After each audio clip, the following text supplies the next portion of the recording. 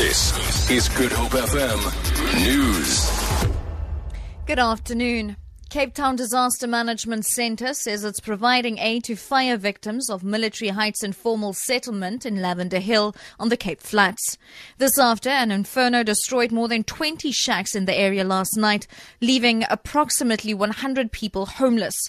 Spokesperson for the centre, Mandy Thomas. A fire occurred last night in the Military Heights Informal Settlement in Lavender Hill, destroying 25 dwellings and affecting 100 people. The Red Cross Society is busy assisting with humanitarian aid, and our Human Settlement Department will be handing out fire kits. Opposition parties say a new broadcasting amendment bill that will essentially turn the SABC into a state-controlled broadcaster is bad for democracy. DAMP Phumzile Van Dam says the bill tabled by Communications Minister Faith Matubambi on Friday must be viewed as unconstitutional. According to reports, the legislation will give the minister the final say on who is appointed to the Public Broadcasters Board. Van Dam says the bill will see the last vestige of independence removed from the SABC. She says the DA will use every mechanism available to it to make sure that it does not become law. Cabinet approved the bill last month. The Western Cape experienced the highest number of assaults, robbery and knife attacks on emergency personnel and paramedics in the past financial year. This was revealed by Health Minister Aaron Mothloledi in a written reply to a parliamentary question. Mercedes Besent reports. Many of the attacks happen when paramedics and various emergency personnel are attending to patients after a call-out.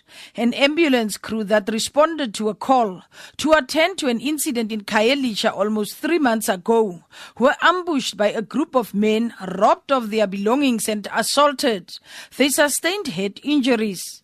In Menenberg this year, a crew was held at gunpoint by 2 men soon after the crew loaded a patient into the ambulance.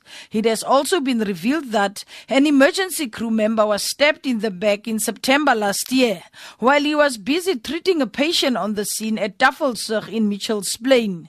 Mercedes Besant, SABC News, Parliament.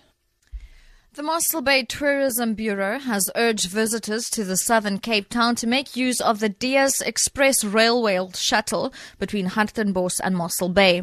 Spokesperson Marsha Holm says this is an effort to lessen congestion on Louis Ferry Road during the festive season. It does do a shuttle service between Hartenbos and Mossel Bay Town, and so that keeps some of the cars off the road. I wish it was 10 times longer, but it definitely helps with the traffic congestion, and it's fun. It's really fun. You can go shopping at the mall or in Hartenbos and go back to Mossel Bay or vice versa, visit the museum, have a swim at Santos Beach, and you don't have to drive. And finally, France's far-right National Front is widely predicted to win control of at least one region for the first time as the country holds regional elections 3 weeks after the Paris terror attacks. Leader Marine Le Pen is expected to perform strongly in the first round of the poll as she capitalizes on her anti-immigration message. Around 44 million people are eligible to vote. Political analysts say Le Pen is on course to top the poll in regions in the north and southeast. Opinion polls give the FN about 30% of the vote in the first round. President Francois Hollande's Socialist Party is languishing at around 22% of the vote.